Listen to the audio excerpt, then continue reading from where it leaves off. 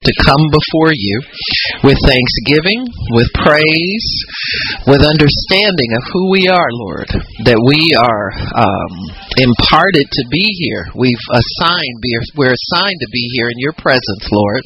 This is where we belong. And we thank you for your abiding presence upon our lives. In Jesus' name, amen, and praise God. Amen, amen, amen. Amen. Woo, amen. Amen. So today we're going to talk about the fact that there's no shame in this righteousness game. Amen. There's no shame in this righteousness game.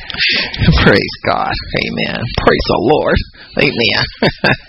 So we're going to examine the concept of shame and where it comes from, what it means to human life, and all of the aspects of it, and why it's not what God wants for us and what He did to remedy it, and how we can apply that to our lives. So there's quite a bit to understand here, and hopefully we can get through most of it today. If not, there's always another day to be in the presence of the Lord, amen, to study these things and make sure that you're dealing with things in the appropriate manner so that you can be all or receive all that God has provided for you.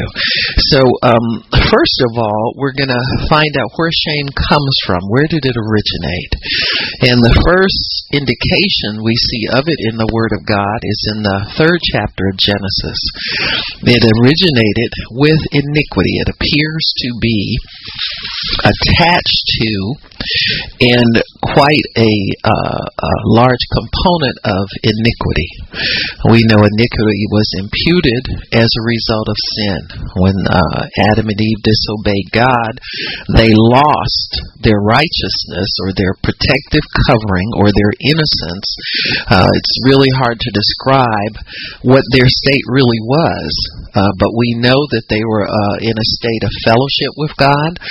They were in a state where everything they did was good, everything about them was good, and it was contingent upon them keeping some rules. In fact, it looks like only one rule, and it was the rule related to partaking of a particular tree in the garden that was forbidden.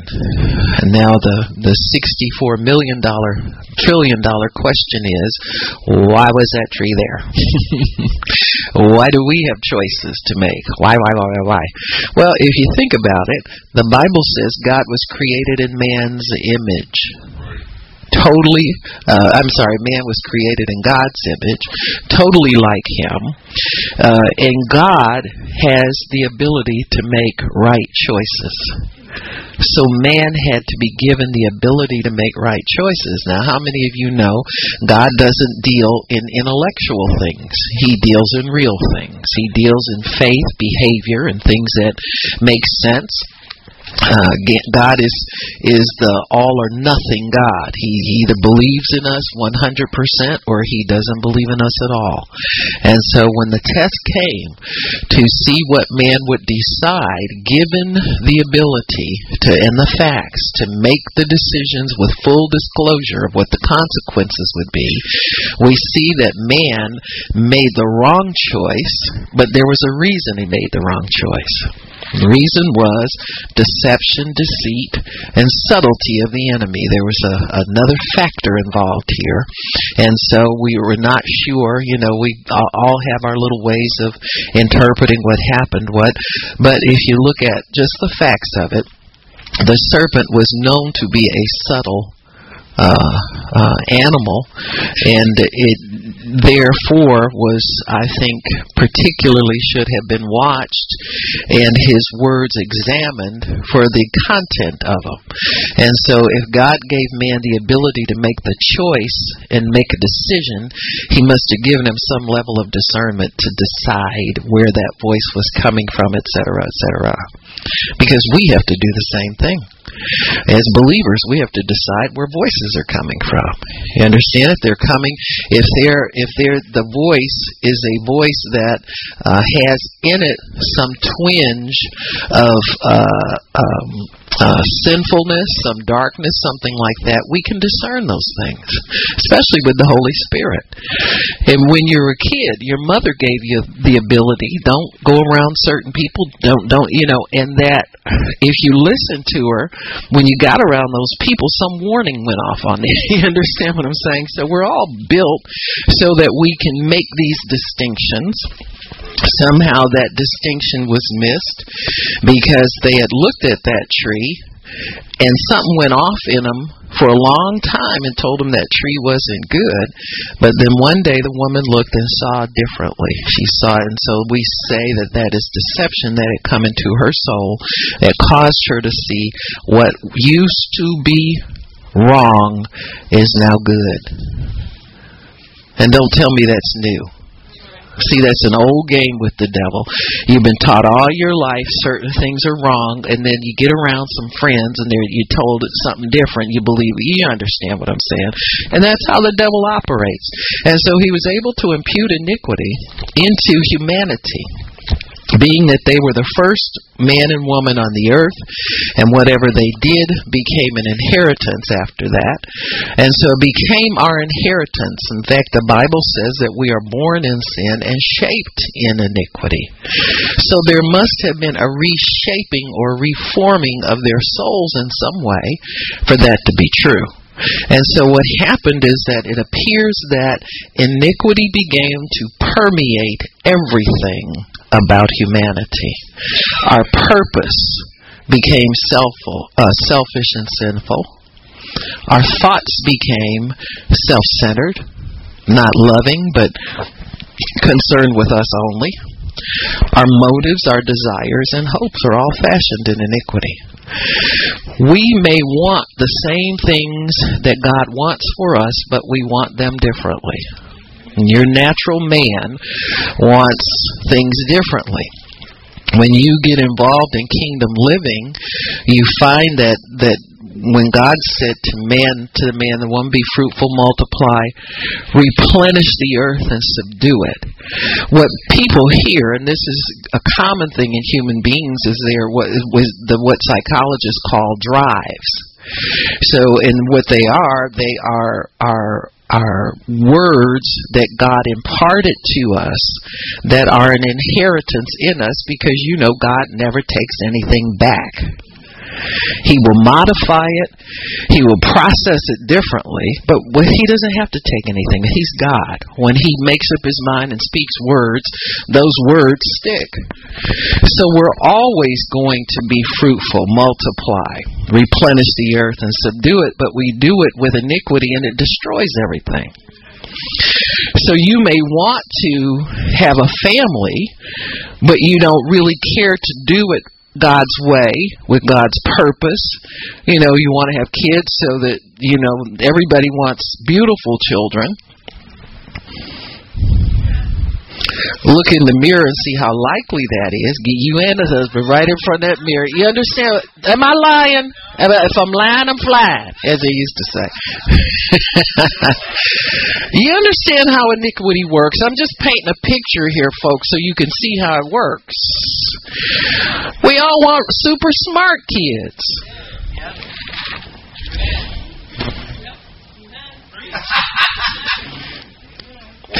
When they're smart, we take credit.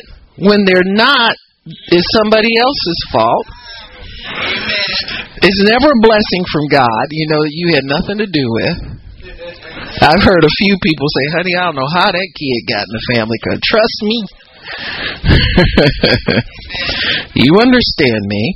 It's all perverted and twisted. Huh? You want them to be super smart, but you don't want to put in the effort to help them with homework, get tutors, whatever it is. You understand what I'm saying. So your desires, even the good desires that God put in man, get twisted, perverted, and messed up because of iniquity. We don't want to mess them up. Most everybody goes in life with the desire for good things to happen to them, but somehow I tried my best and it just really didn't work out. You understand what I'm saying? And so that's iniquity. It gets involved in stuff like sticky glue, and it gets on stuff, and you had no intention of putting it and getting it involved in that. You start out with the best of intentions. You can do everything right according to the book that the world gives you to deal with, and that's whatever.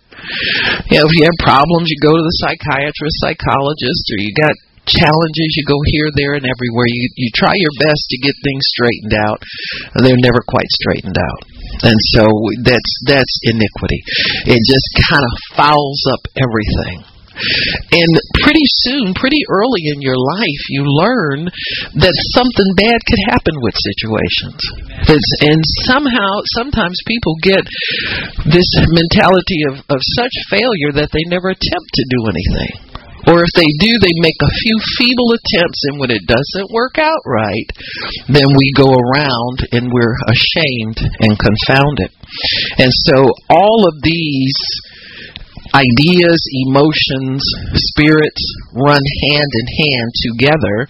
The idea of shame, the idea of embarrassment, of fear, of failure, not attempting anything, not thinking it's going to come out right. They all come in together, even though in our pride we will tell ourselves we can do anything. See, in our boasting, we tell ourselves we're capable of this, we can do that. One day you just decide, well, I just want to be a doctor, and you stand up and declare it to everybody, and until you're challenged with medical school, I guess it flies pretty good. You understand what I'm saying? There's a reality that comes in on our hopes and our dreams and the things that we desire that will either challenge it or we'll find a way to overcome the challenge. That's why it's so rare, we see people are accomplished, we just make a big deal of it because it's so rare that it really works out well for people. You understand? And so this is all the result of iniquity. With iniquity, though, the first emotion that was experienced with it was shame. And so in Genesis 3, I'll take you there and show you to begin. We get our foundation there.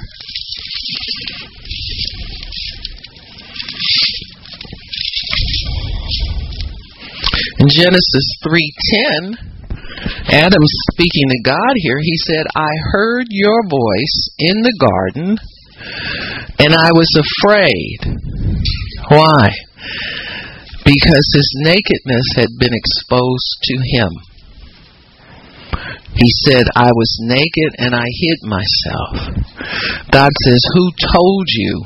You had to get that information or that awareness from somewhere. See? So here's a different element has been introduced into their lives, and God knows it. One of the things that happens with iniquity and with shame is that when righteousness shows up, it feels even more exposed. It's hard to, in fact, you cannot hide anything in the face of righteousness. So God's showing up in the garden made their shame even more pronounced, made their nakedness even more pronounced. This is why you have such a hard time sometimes talking to your sinner friends. Because when you show up, righteousness shows up, and the things that they don't want exposed are even more difficult for them to hide now. That's why you get some of the conversation. You get offended. They want to offend you. They want to hurt your feelings. They want to tell you you're not a good Christian. Get away from me. All this kind of stuff. They don't want to be around you. And this is why. Because what came into them in the fall was the shame about their nakedness or their absence of righteousness, or absence of contact with God, of friendship with God, of fellowship with God. Their distance from God became aware or pronounced to them, and now they have to try and figure out a way to cover it back up and hide it. And so that awareness of something's not right about me comes to everybody. And so we live our lives trying to keep it hidden, not only from everybody else, but from ourselves as well. It appears that shame came in to replace love. and to replace, because it became a covering for them, and it became something that caused them to be exposed.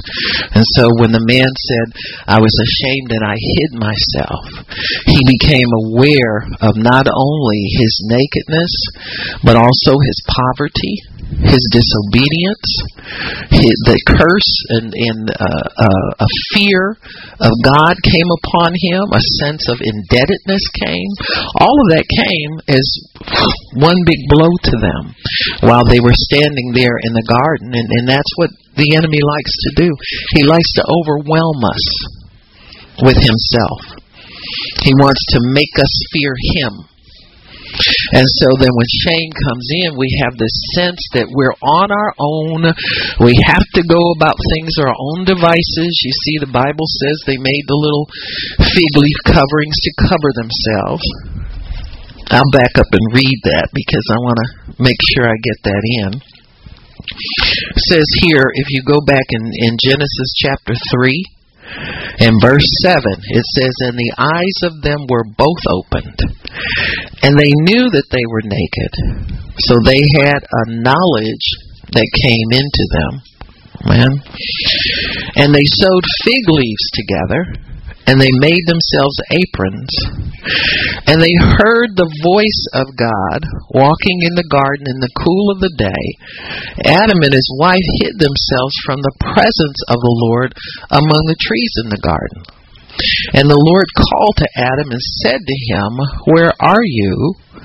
And he said, I heard your voice in the garden, and I was afraid because I was naked. Now, if you look at the experience that they're having here, they are being bombarded with different emotions, different attitudes, different expectations. It's like everything is crashing down in on them at one time. You ever feel that way? It was just even getting a thread of bad news will cause your mind to just go in 1,000 different directions. You start anticipating and imagining all kinds of things going wrong. And you'll see in the Bible, and I'll show you that in a little while, shame is always associated with confusion, being confounded, not having hope, not having possibilities, being bereft, being alone, being abandoned, and being by yourself. And so they felt all these emotions. They felt that they were orphaned. They felt that there was no way back. They felt confused and bombarded.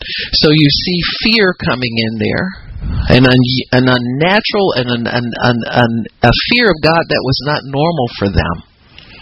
Before, they had a reverence for God as their Father and their Creator. It was healthy. Now they have a fear that's like, it'll go into extremes. All the extremes of fear that we see in humanity now, they experienced all of that. Just when God showed up. The paranoia. What's going to happen to me? What's he going to do? What does he want now? But they were able at least to respond to God and to let him know exactly what they had done. So they confessed having eaten. He asked them who told them that, and he asked them if they had eaten from that tree, because the tree told them that they were naked. Amen? By partaking of it. And so anyway, you get all of these emotions coming in. One of the definitions for shame also includes damnation. So there's a sense of being condemned when shame comes to you, that you can't get rid of it. The Hebrew word for shame is defined as to put to shame, to confound, to confuse, or to damn. To curse someone, to be damned.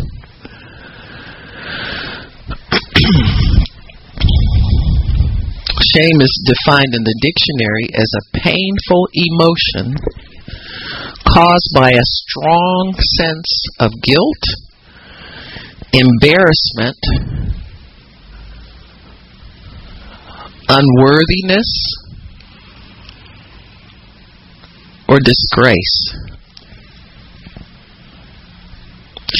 Now, the interesting thing about shame is that in parts of the Bible, it talks about somebody being brought to shame, which means that somebody can put shame on another person, which leads me to think it's a spirit, because it can be imputed.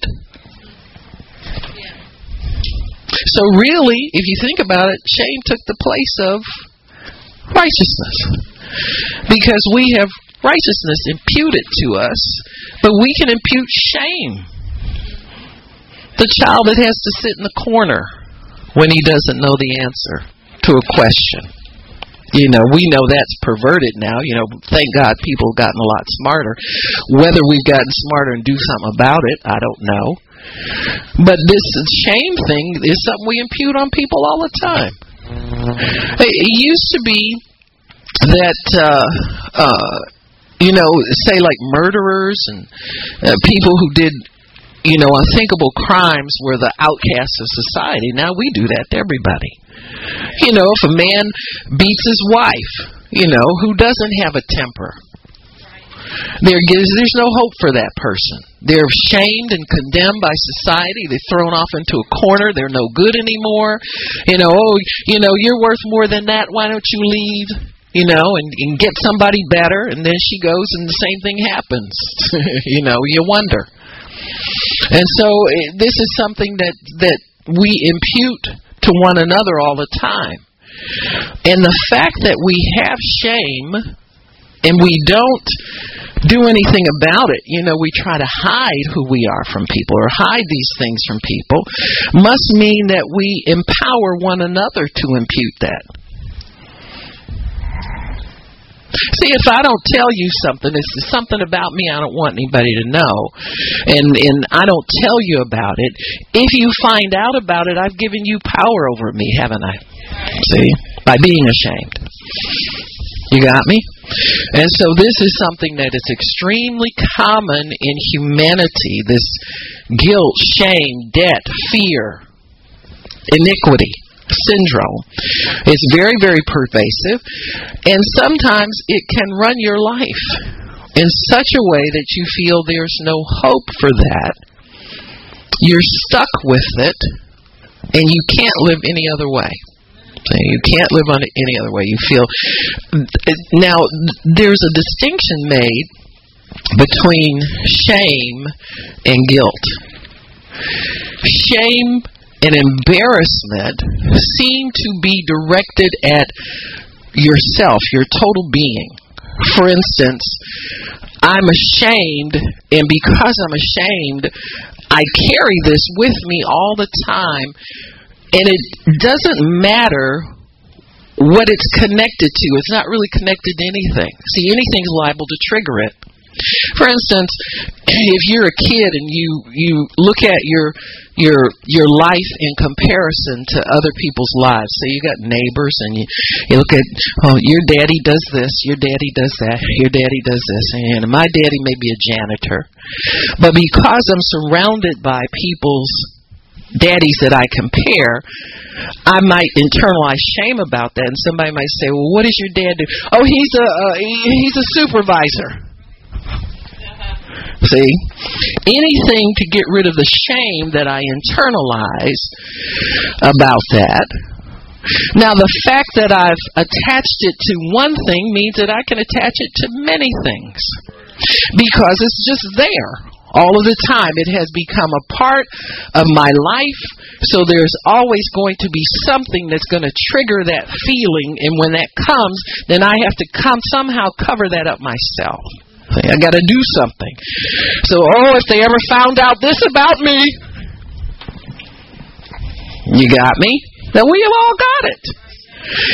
And it doesn't matter what you attach it to. That's what I'm trying to get you. That's not really why you feel that. It's because your daddy doesn't have the right kind of job. That's not why you feel shame. You feel shame because you were born with it. And you can attach it to anything you desire to attach it to. So daddy gets a better job. Did that take it away? Absolutely not. It's still there. You're going to feel it about something. You'll get around different groups of people, and you'll start to feel uncomfortable. Ooh. Why am I feeling uncomfortable? Oh yeah, I know what it is. They're smarter than me. So I'll gravitate to people that I don't feel that way about, and I'll get with the ADD group. Listen, honey, this is how every underground group gets its power over people. They let you feel okay about what you are supposed to be ashamed of. It's a false righteousness.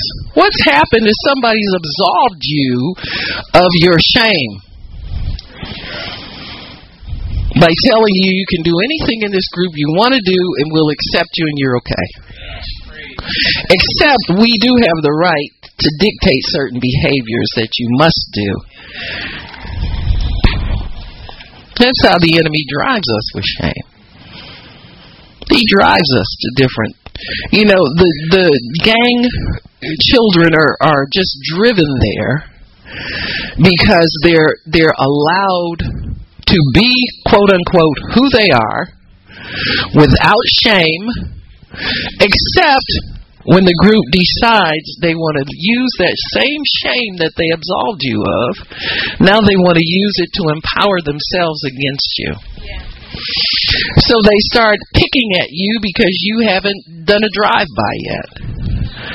Or you haven't proven yourself worthy to be in this gang. There's always a payoff, and so when they decide they want to use it against you, they pull out that same thing that they told you you didn't have to worry about with us, and they use it against you. So in groups, pressure groups like this, especially the underworld, so to speak, or the underground lifestyle that's off the grid of what we consider in our society basically normal, which is those are very few things that are normal anymore. You never know where society is going to go,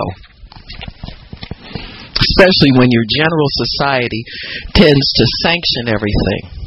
And there are no laws and no morals anymore. But in those subgroups, shame is used then as a very powerful tool against people to cause them to conform to certain behaviors because you've given them power to use it against you because you let them tell you were okay. Whoever absolves you of this shame becomes your God.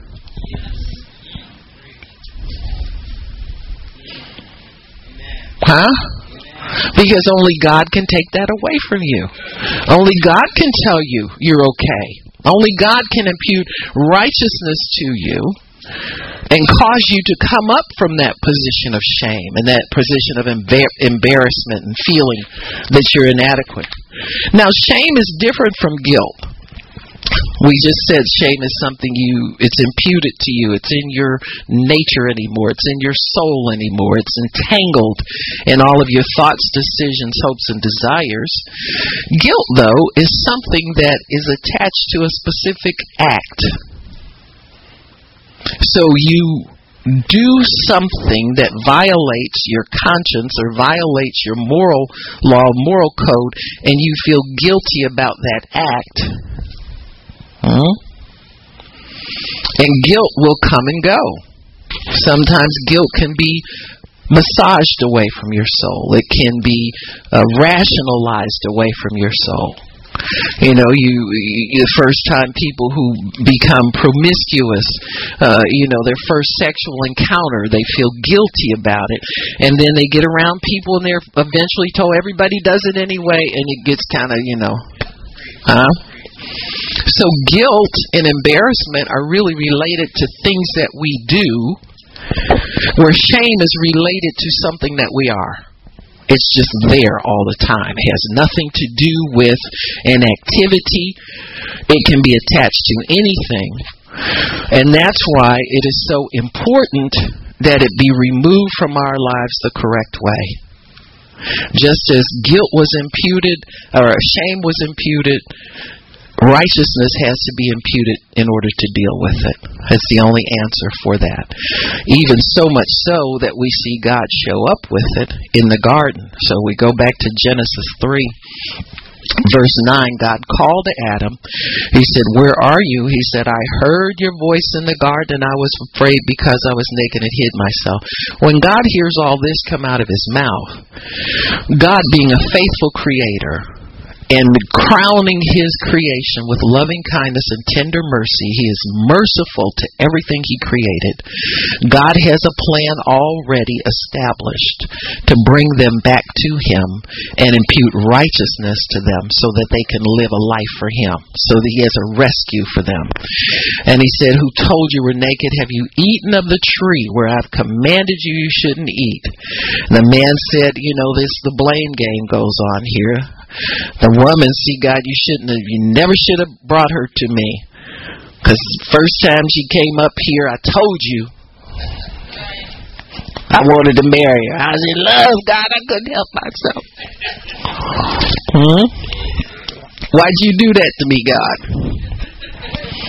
See, that's typical about shame. It never goes anywhere. You try to put it here, you try to put it there, it can't go. You blame other people for what you feel. Absolutely. It's never your fault. Because if you own it, then you have to try and do something that makes you responsible to do something about it. So you think. So he says, the man said to the woman you gave me, she gave it to me and I ate. And God said to the woman, "What did you do?" She said, "Well, the devil made me do it. He tricked me."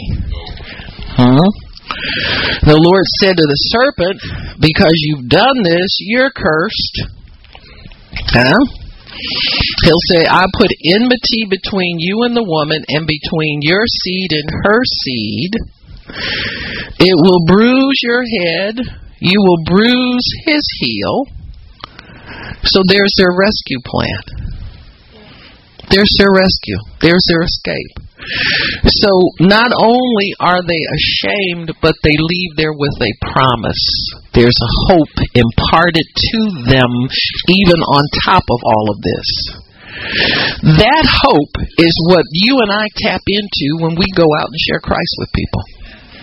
If it weren't for that, your words of witnessing, and that's your guarantee that your words of witnessing will pay off one day. Because there is a hope of a Redeemer to come. There is a hope that they will get beyond this. There is a hope that they will get back to the garden and back to the good life that they had in fellowship with God. That's what the hope is. Adam and Eve understood it well. Over the generations, we've lost this understanding of it. That's why we have to come back and preach the gospel to every creature. The gospel in itself is all of these books and history of God with man throughout generations in a nutshell. So then God encapsulates that message for us, the same message of hope that was imparted to them as they were banned from the garden, now brings us into an opportunity to share, and everybody has it, folks. There's nobody who doesn't. That's why he says preach the gospel to every creature, because everybody can be saved because of this little nugget of information that was imparted to them as they departed from God. To the woman, he gave her a separate job and identity for the man. Before they were one totally. Now they have, because life is going to be so difficult, he'll have to kind of split them up as far as what they're able to do. So the woman has to focus her life on bringing this seed into the earth. He said it's the seed of the woman, not the man. The seed of the woman is going to redeem the world. So the Bible says the woman is saved in childbearing. The woman is honored in childbearing.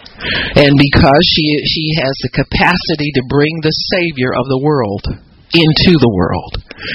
But her sorrow and conception is multiplied. We see a lot of babies that are miscarriages. We see babies now aborted legally. We see them die in childhood illness, all that kind of stuff, because the curses come into the earth. Adam, he said that, you're going to work hard for your living. The soil, the earth is going to be against you. It won't be like this garden. The trees produced everything. You just ate freely. And all you had to do really was tend the garden, which to me kind of amounted to just, picking off what you wanted and going to sleep, pretty much. The good life. Thorns and thistles it'll bring. And but in verse 21, the Lord made coats of skins and clothed them. So this promise that he made to them was sealed in the blood of an animal. So here we see the first evidence of a blood covenant and an atonement for their sin right there in the garden. And so there's a shadow there of Christ, a complete picture. Not a partial picture, a complete picture. That this seed of the woman would come and defeat the serpent for them through his blood, through his shed blood for the atonement of their sins. And so really, that's how righteousness gets imputed to us and shame is removed. Should be removed. Should be removed. So you have the ability now to overcome this imputed shame on your life. This feeling of inadequacy. This shame makes you feel unworthy. It makes you feel that you're not supposed to go any farther than where you've gone in life. It pigeonholes you. It keeps you stuck somewhere. Keeps you from going anywhere. Because it's competing against the atoning righteousness of God in your life. So shame, if you feel shame about anything or it starts to pull at you, it starts to hinder you and keep you from going forward, then you know that it's working against the righteousness that God has imputed for you. Sometimes we feel ashamed about certain things, and there's no reason to feel it about certain things. It just needs to be dealt with as a part of iniquity on your soul and rooted out so that you can get freed up to do everything God called you to do. Not just certain things that you feel comfortable with. You had to overcome a certain degree of shame to get as far as you did. But we sometimes get stuck somewhere and we let that thing start to creep back on us again and keep us from going any farther in God, because it will stand there and oppose everything that we want to do, as though it really deserves some kind of attention or deserves some kind of credibility on our part. Shame is always connected in the Word of God with confusion, confounding, and fear. They're all tied together, and damnation. In Job 6:20, it says they are confounded because they hoped and it didn't come to pass. Turn there if you want to. I'm going to read it to you.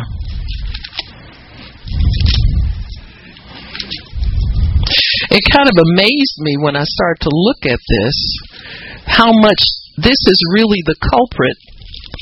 You know how there's something going on somewhere and you can't really figure out what is this thing that keeps, I keep stepping out, I keep developing my faith for certain things. I want to step out. And it's this little creepy thing. It's tied with other things, but it's kind of the lead thing. People will say, I preach about this a lot with people when you want to step out in faith. And people will think things like, especially if it's time, is going by. I wonder what I did wrong that it's taking so long for this. You see what I'm saying? It's the shame thing that keeps coming to overwhelm you because you can't really put your finger on it. Something ain't right somewhere. And you can't really pinpoint it. And you don't get an answer from God about it. The reason you don't get an answer from God is He's already taken care of it. You see what I'm saying? You're imputing the wrong thing over your life and your promises. So here in Job 6 verse 20. Oh, I'm not even in Job yet. Let me find this. It's just going on and on and on and on. Hang on a second. Let me find out. Let me find my scriptures. My scriptures. 6 verse 20. It says they were confounded because they had hoped. They came there and were ashamed. So really, shame comes to dash your hopes. And when you do start to hope about something and reach out for, you ever had something come to your thought life and something came up later after that? You tried to make a decision to want that or believe or turn your mind that way in a positive manner, and then something comes up and says, nah, that's that thing. You see what I'm saying? Shame will come up and negate every good thing that you desire in life, especially when it comes to attaining it. It brings doubt with it because doubt will give you a legitimate reason why you can't have it. But shame is the lead guy in that, because what the next thought that comes to you says something like this: suppose I try to do that and it doesn't work. I'll be ashamed, you see. And so this thing it leads you around because it will get in there and at first it starts to get you uncomfortable about certain things in your life. And then before long, it's covered everything. Because then everything's an impossibility for you because this thing keeps riding in on every thought. It's like a little hitchhiker. You understand what I'm saying? On the road of iniquity, there's a hitchhiker called shame. And he hitches and attaches himself to everything that's going down that road that you might want to look at as something that's good in your life. So he says they were confounded because they had hoped and were ashamed. See, if something you hope for doesn't come to pass, you don't have to pick up shame to go along with you. But he wants to get on the bus before the bus even takes off. See, if he can get on the bus with the thought before you even take off with it, he'll stop you from even going forward and trying to accomplish anything. Sometimes people have their hopes falsely in themselves. You got me? Your own abilities. The worst thing in the world to invest in and put your confidence in. But we do it anyway. Huh? Success really is 99% God and maybe 1% you or us or any of us. Huh?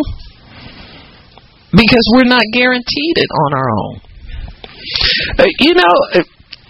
You can be as qualified as you want to for any job you want to have, and the person in charge could have a cousin that they want to give that job to, and they'll pick that cousin over you. Choices have nothing to do with abilities oftentimes. I mean, cuz might get in there and can't do the job, and they'll cover for him for a while, but he got in there on top of you. That's the whole thing of it. And so the standards are never fair because they're made up by people. Only God can override that and get you into a situation that you're barely qualified for, but He qualifies you. He'll confound the wisdom of the wise every single time. See? He'll get you into a position where you can function and you can just trust Him to get you there. If you humble yourself to God and stay under His authority and under His care, He'll help you to go far. Now, I'm not saying don't go to medical school and call yourself a doctor, and you know what I'm saying. You know what I'm saying. I'm talking about, a large percentage of opportunities come because of who we know and who puts us in there. Not so much because of whether or not we can, some jobs that, robots can do. You can program machines to do certain things. And so these things sometimes people will focus so much on natural qualifications because of shame. Shame can be the driving force. in all of our seeking schooling, seeking degrees, seeking, you know what I'm saying? Because it's going to elevate you in somebody's eyes, you hope. And so you fight shame with papers. You know what I'm saying? Letters. That's right. That's why you see so I hate to keep talking about all the apostles and prophets and bishops on Facebook. Man, there's so many of them, they make your heads bend. You know, some people can make up their mind who they are, so the apostle, bishop, prophet, pastor, teacher, they fivefold. I said, oh Lord, have mercy. All five in one. It is me. You know, anything else you want to Pope, they'd be Pope next. You know what I'm saying? Come on now. You got all these people getting in with the Catholic Church. Don't tell me some of these charismatics won't wind up there one day. Because they're joining the Catholic Church. Say they like the sacraments. I said, you can do that in your... What's wrong with you?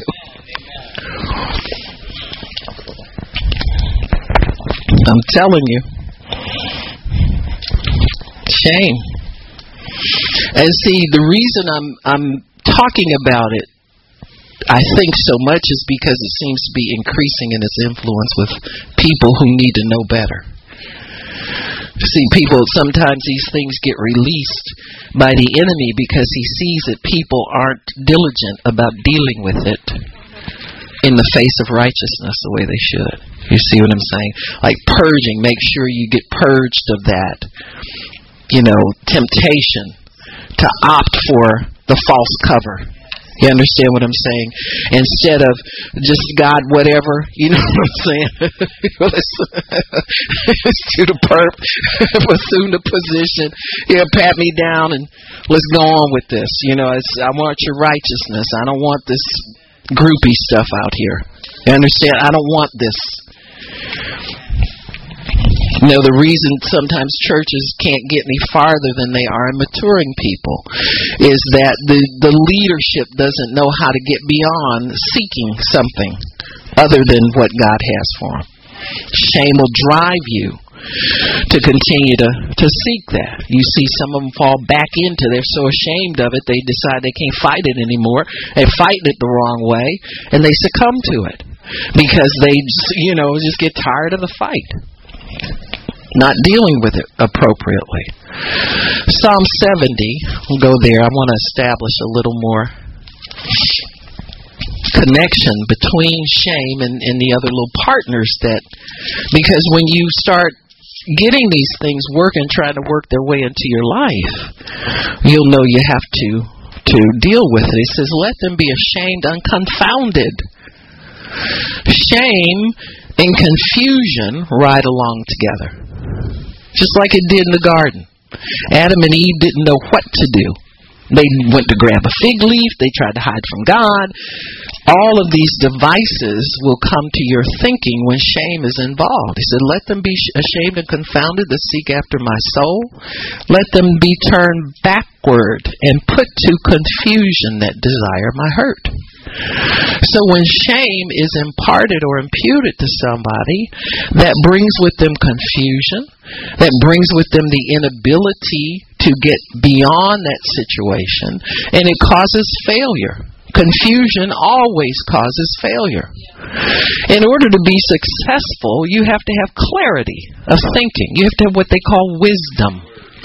And so when wisdom comes in, everything about confusion and shame is dispelled because wisdom is a righteous impartation. You can think clearly. Your ideas come to you clearly. You understand and you can wait and hear from God. You're not in a hurry. You're not rushed. You're not pressed. You're not under any kind of fear or pressure. Righteousness will dispel all of that. But once confusion gets in there, the person can't decide what to do. They don't see a way out. And they know failure is imminent when confusion comes in. You know, because you can't grab for an idea that you think is going to work. So failure is pretty much imminent. It's pretty much guaranteed. I remember when we, in some of our prayers, we would put confusion on different spirits that were trying to work their way in and get a grip and get a hold on people and situations. And it works to defeat them because they cannot get a clear idea and nothing seems to work in an atmosphere of confusion. Psalm 71 and verse 24.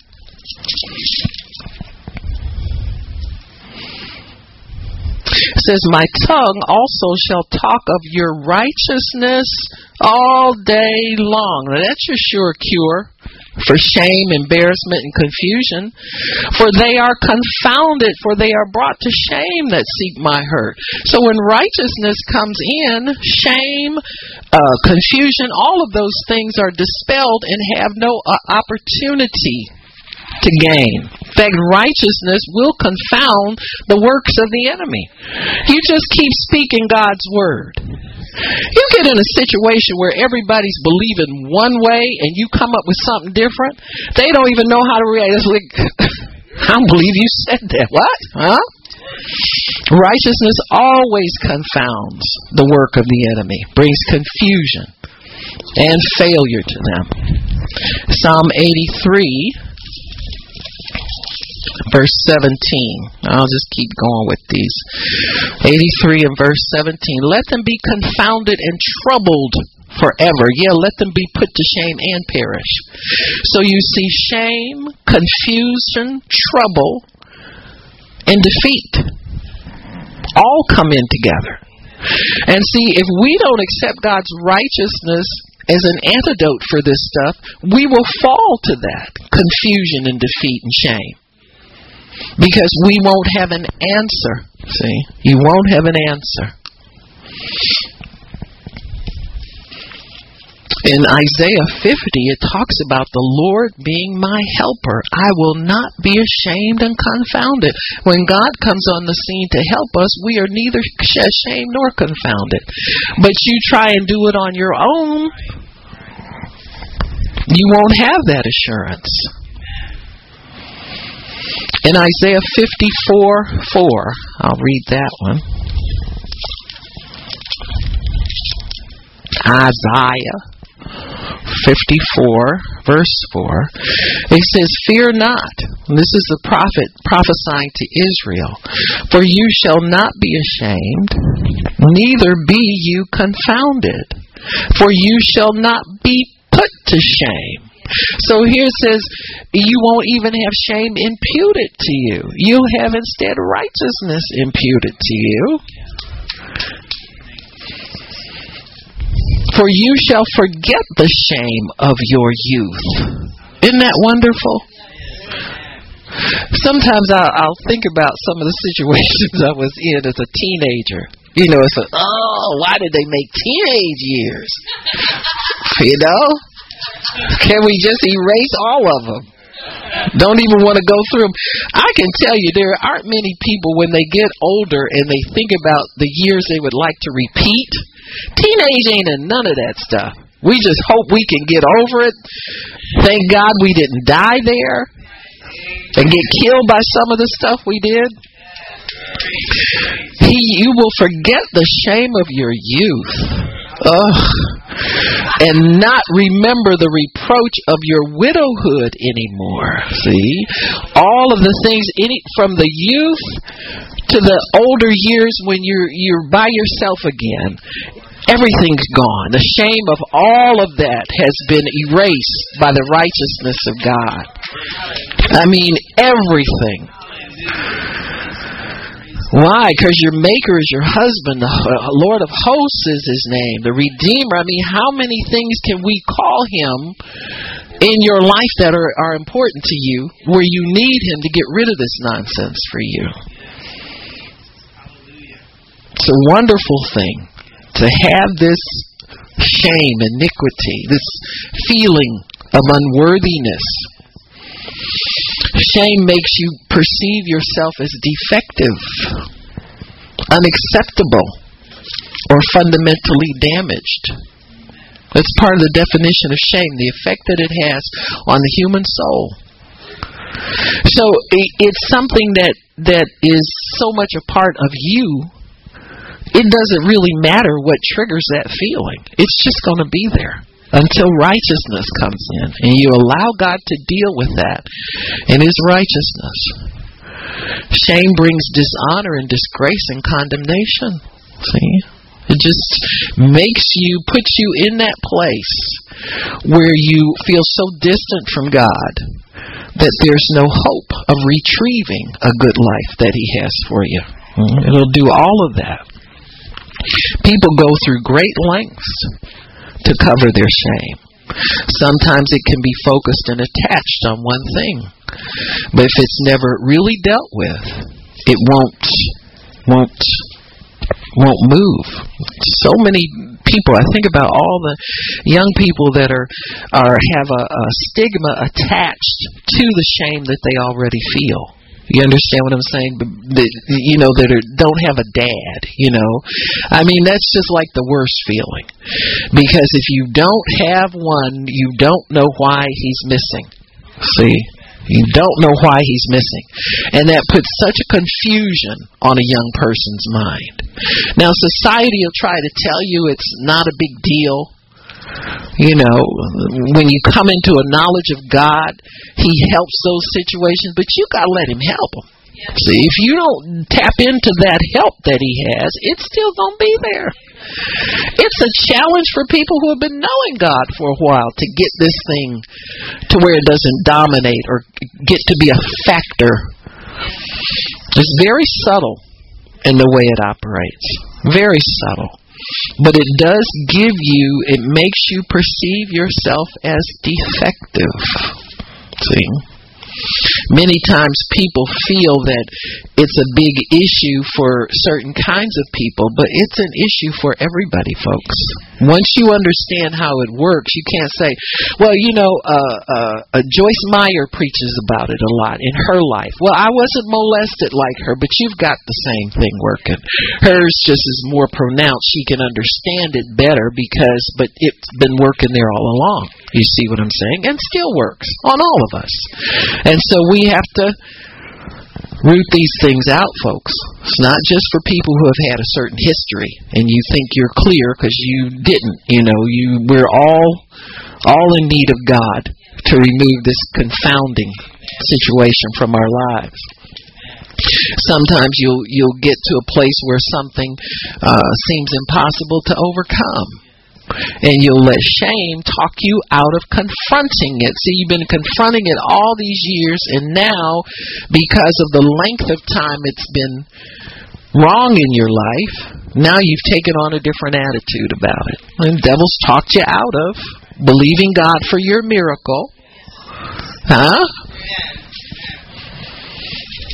No, there's tons of situations. The family reconciliation that's gone on more than 10, 15, 20 years. The chronic illness that doesn't seem to get better fast, or something like that. I mean, there's all these things.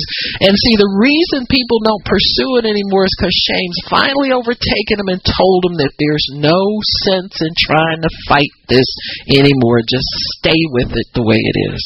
See? Just stay with it the way it is. And we don't have to. Jesus didn't die the bloody, shameful death that He endured for us to pick up shame and not want to humble ourselves to Him and expect His best anyhow. See? We can expect God's best anyhow. Amen? You expect His best anyhow. You expect your miracle anyhow. That's how people get miracles. They expect them anyhow.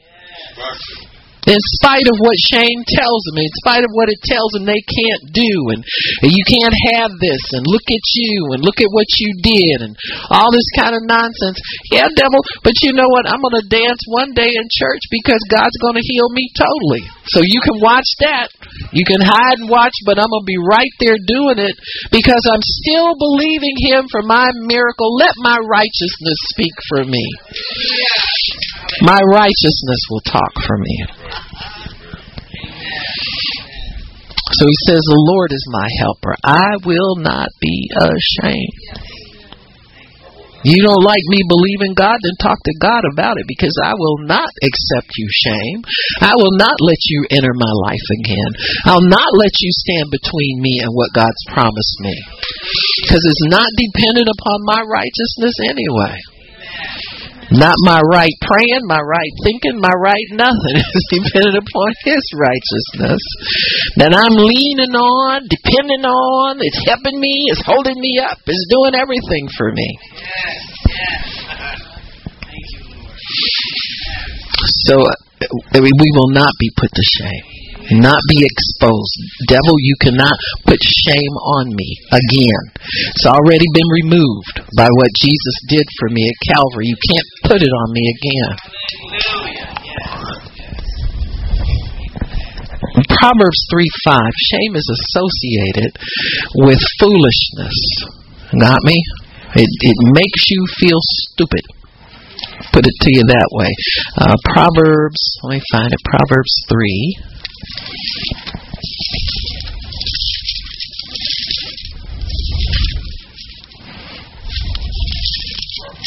Yeah, Proverbs 3.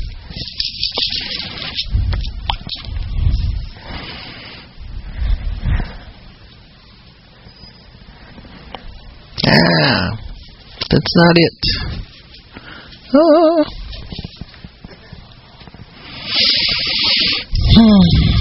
I'll find another one though. I had several, so the devil won't stop me here. Amen.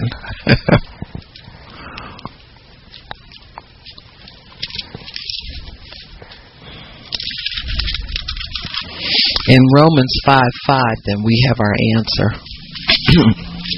Romans 5:5.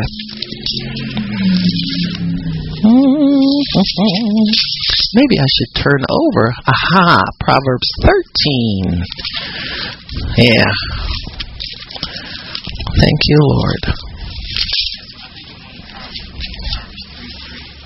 Yes, ma'am. Shall we do the... oh, yeah, I got it now. Proverbs 3 and verse 35.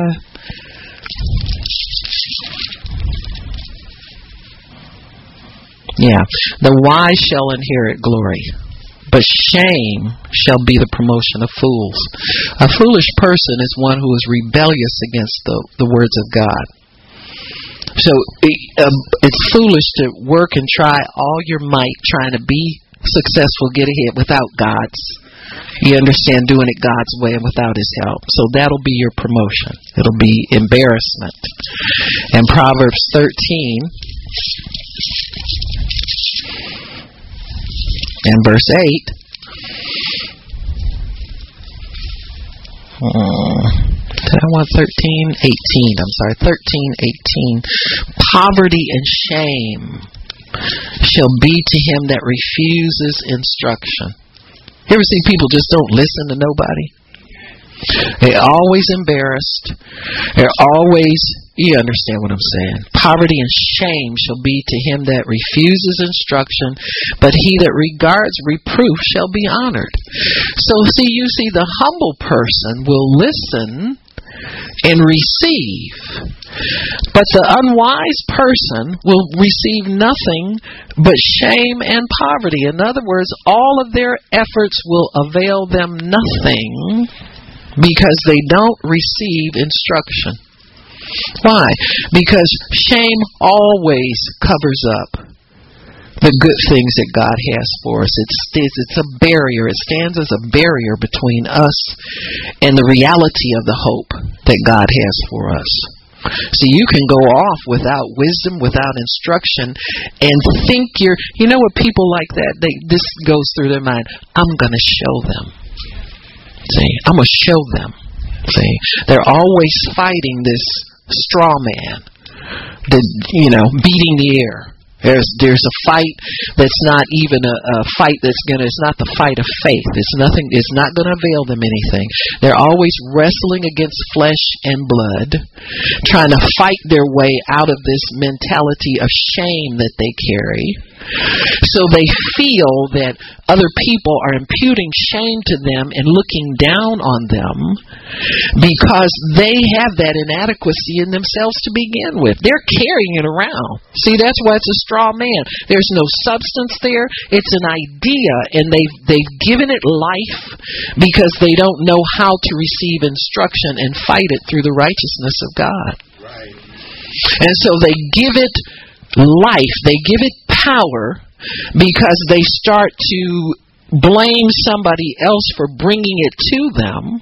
And then they run off trying to show somebody in their own strength something that'll get out there. They get out there and get ashamed and defeated every single time. Broke, busted, disgusted. Can't really do anything for themselves. Why? Because they refuse instruction. All you got to do is humble yourself. Somebody's got to help you with something to get through life. Lone Ranger.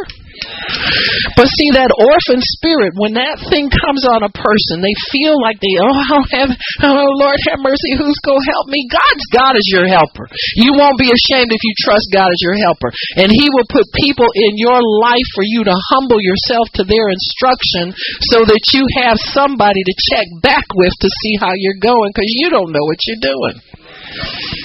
But see, in your false covering of your shame, you try to promote yourself as somebody who doesn't need anybody's help. Huh?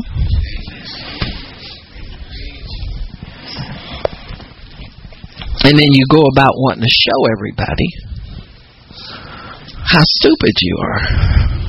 That's all you ever get to show anybody. Huh?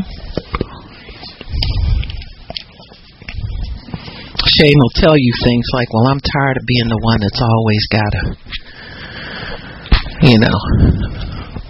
give cheap gifts. Or, sometimes I like to keep my money in my pocket, to be honest with you.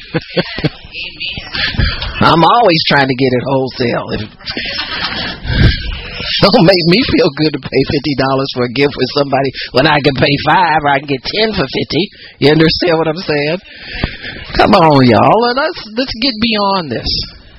I get tired of being the one that's always got to, look for scrounge for everything and all this kind of stuff. Well, quit scrounging. Who told you had to give everybody a gift anyway? You understand what it is? Don't stress yourself out. If you want some, righteousness says, let your request be made known unto God and get His peace about it. If you don't get His peace, leave it alone. It ain't for you to do. I understand wanting to bless people, but come on now. You don't stress yourself out trying to bless somebody. You're blessed to be a blessing. And excess blessing on your life falls over onto people. That's how they get blessed. See, shame will put iniquity in everything you want to do.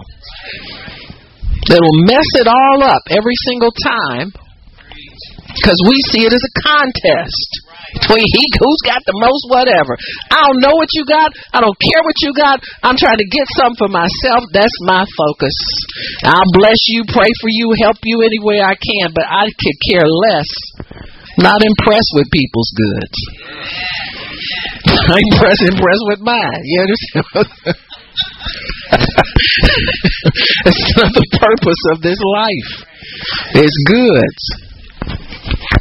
People make themselves nuts over nothing.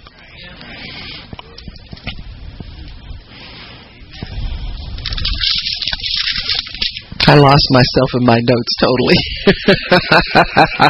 So I'm going to go back and catch us up so I make sure I give you everything that I felt like God. It says here in our definition of shame, I want to go back to that. It's a painful emotion caused by a strong sense of guilt, embarrassment, and unworthiness, and disgrace. It's one that brings dishonor, disgrace, and condemnation. It also means shame also comes when we are disgraced by somebody surpassing us.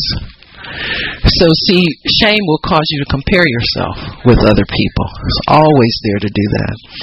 The self is perceived as defective, unacceptable, or fundamentally damaged. Not damaged by circumstances, but fundamentally damaged. It's just in you, and there's nothing you can do about it. It is often confused with guilt, but guilt refers to a specific behavior as unacceptable. Remember we said if you do something to violate your morals, your rules, your conscience, then guilt pursues, but you can get rid of guilt. So lying causes guilt in some people. Profanity will cause guilt in some people. Then some people think cussing's cute. Now don't act like you ain't been there. You know, I mean, you can sit up and watch one of them stupid movies that I get caught watching sometime. I'm not going to mention no names, but you all know what they are. And they, you know, now the regular channels bleep out all the bad words. So you sit there, you mean to tell me they bleeped out a whole 15? You know what I'm saying, that kind of stuff. So, I mean, that's it. Your soul can get accustomed to what used to cause it to recoil. You got me? It's what we're doing now with homosexual lifestyles. We're being desensitized to the sin of it, and the conversation is being diverted over onto something else. Why? Because those people that are caught in that lifestyle feel ashamed of it. They feel the guilt of it. And so in order to get rid of the guilt, then they have to blame it on somebody else. So the Christian gets blamed. And the Christians, a lot of them are crazy enough to take the blame. Oh, well, maybe I don't love those people. It's not the issue. You love them all you want to, but if they don't repent, they're going to hell. That's what we're here to save them from a fiery eternity, not to feel guilty or not guilty whether we love them or not. Stupid. That's not the issue. But see, your own shame will cause you to feel ashamed and absorb guilt for what they do. And they go off merely doing it more, and you're sitting up feeling stupid about it. Thank you, Miss Wanda. You're one person that understands it. But you folks, you got to be careful about this kind of stuff. Because little bit by little bit, we are being desensitized to what is supposed to spring us into action to help people and bring them Christ. And we think it's all okay. It's just... Being like Carlton Pearson, thinking everybody's saved already. You got me? There's no hell anymore. And what are you doing this for? You might as well go have a party yourself. Because it's all worth nothing. That's how it starts. The desensitization. So all of the things that will cause us guilt, those things can be kind of washed away. You rationalize them. Everybody does it. It's not so bad. God understands. All that kind of stuff. In shame though, the self feels bad all the time. And it's not just related to an action, but sometimes your soul will want to attach an object to the shame just so it makes sense to you. Because if you ever come to the realization that that sense of shame is a ripoff and Jesus has paid the price for you not to have that, you can deal with it and get rid of it. The enemy doesn't want, he wants you chasing it around all the time and thinking you can't get rid of it. So shame really tells you that you are defective. So when you're defective, you try to cover up and hide. Things that we feel that are not in our best interest to promote, we tend to want to hide them. And so we hide them in different ways we cover up. So when people joke about certain things, we feel that uneasiness on the inside, and you kind of close in. You don't laugh about it. You understand? I mean, sometimes it's not funny, but if you're too sensitive about it, you understand what I'm saying? It's shame. So if that's the situation, you need to talk to God about rooting that thing out and not be so easily offended. You know what I'm saying? If you walk in love, you're not easily offended. It doesn't have to have a damaging effect on you or your soul when words are spoken like that. Sometimes people will come to the defense of certain things or certain ideas or certain, a little too much, because there's something lurking in there that causes them to have some kind of an attachment to that idea. Shame is sensed when one is hiding regarding himself. You're hiding regarding yourself. Not anything you've done, not anything, but it's an inheritance. That's why many times shame will be attached to other people in your life. Here comes Honey Boo Boo. You got me? It's always that fear of somebody in the family showing up with no teeth, chewing tobacco, no shoes on. You understand what I'm saying? And it's because the shame in this iniquity is an inherited thing. So you can easily associate it with family members. Like parents are always ashamed. Children are always ashamed of their parents, and parents are always ashamed of their kids. Your kid will go somewhere, you take them to dinner, and you just on them all the time about the right silverware to use. Not like you taught them. But it's easily attached to somebody that's close to you because you got it from somewhere. You understand? It's always been with you. So really, your shame is almost like a family member. It's like a relative. And so you can always attach shame to them. It's a very common thing.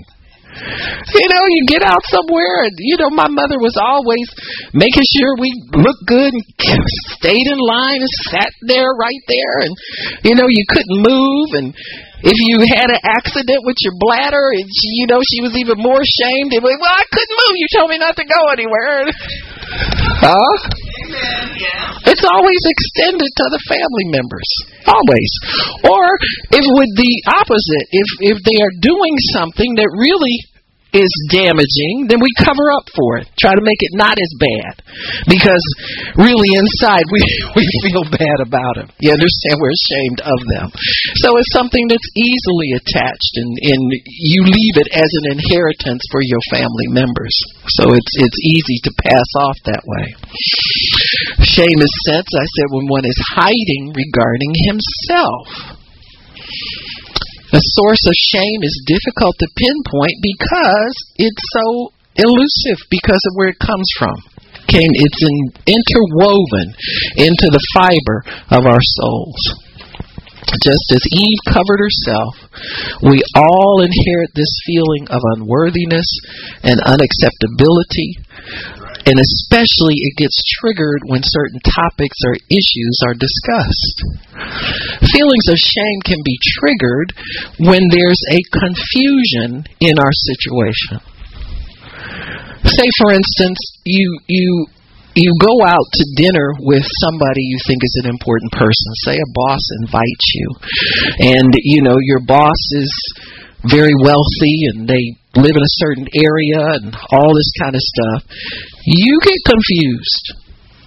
Your mind, and people will try two different tactics. They'll try to make it like it doesn't exist at all, to be nervous about being in that situation, and they'll, in their confusion, they'll do something really stupid and embarrass themselves for real. Or they'll try and hide it and pretend like it's not a big deal and just have a rotten time the whole time because they're so anxious and nervous about things. I've been there many times. And I had to learn how to look at people as people and how to accept where I was. And if I needed help with something, I would ask somebody for help with something or make a comment that wasn't offensive to them or condemning to them or pointing the finger, trying to push it off in the wrong way.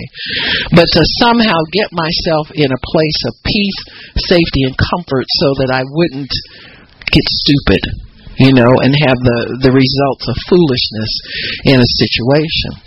Some people get so anxious and confused, they make mistakes anyway. You got me? You wind up doing the wrong thing anyway because you pushed it down for so long, not acknowledged it. Here it's popped up on you all of a sudden. See, it's hard to live your life in such a way that this thing won't ever get exposed. And see, some people live their lives in kind of a control situation to keep from being uncomfortable with their shame. But it's going to happen anyway, because God will get you in a place where you've got to depend on Him, because He wants these things dealt with. This is a baggage that you carry around that you don't have to carry around now that you've received Christ.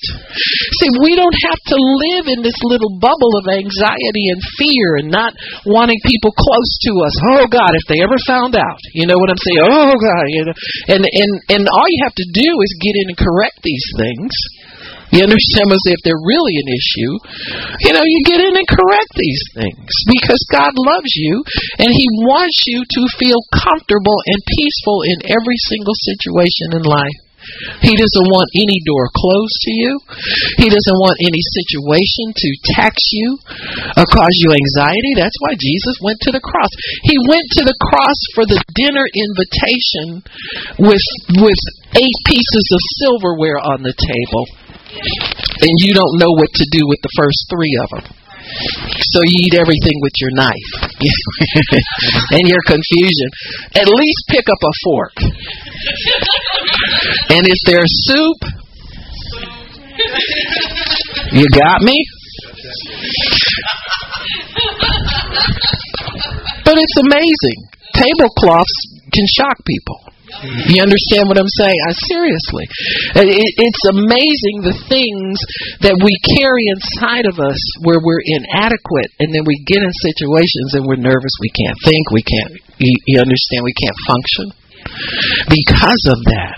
And so Jesus died so you can be comfortable in every situation. Why don't we stop and we'll pick it up next. Thank you, Father. Father, we thank you, we honor you, we bless you and praise you. We thank you, Lord, for believing in us, helping us, encouraging us. We thank you for allowing us the opportunity to come to you without shame. Come to you knowing we have a place with you.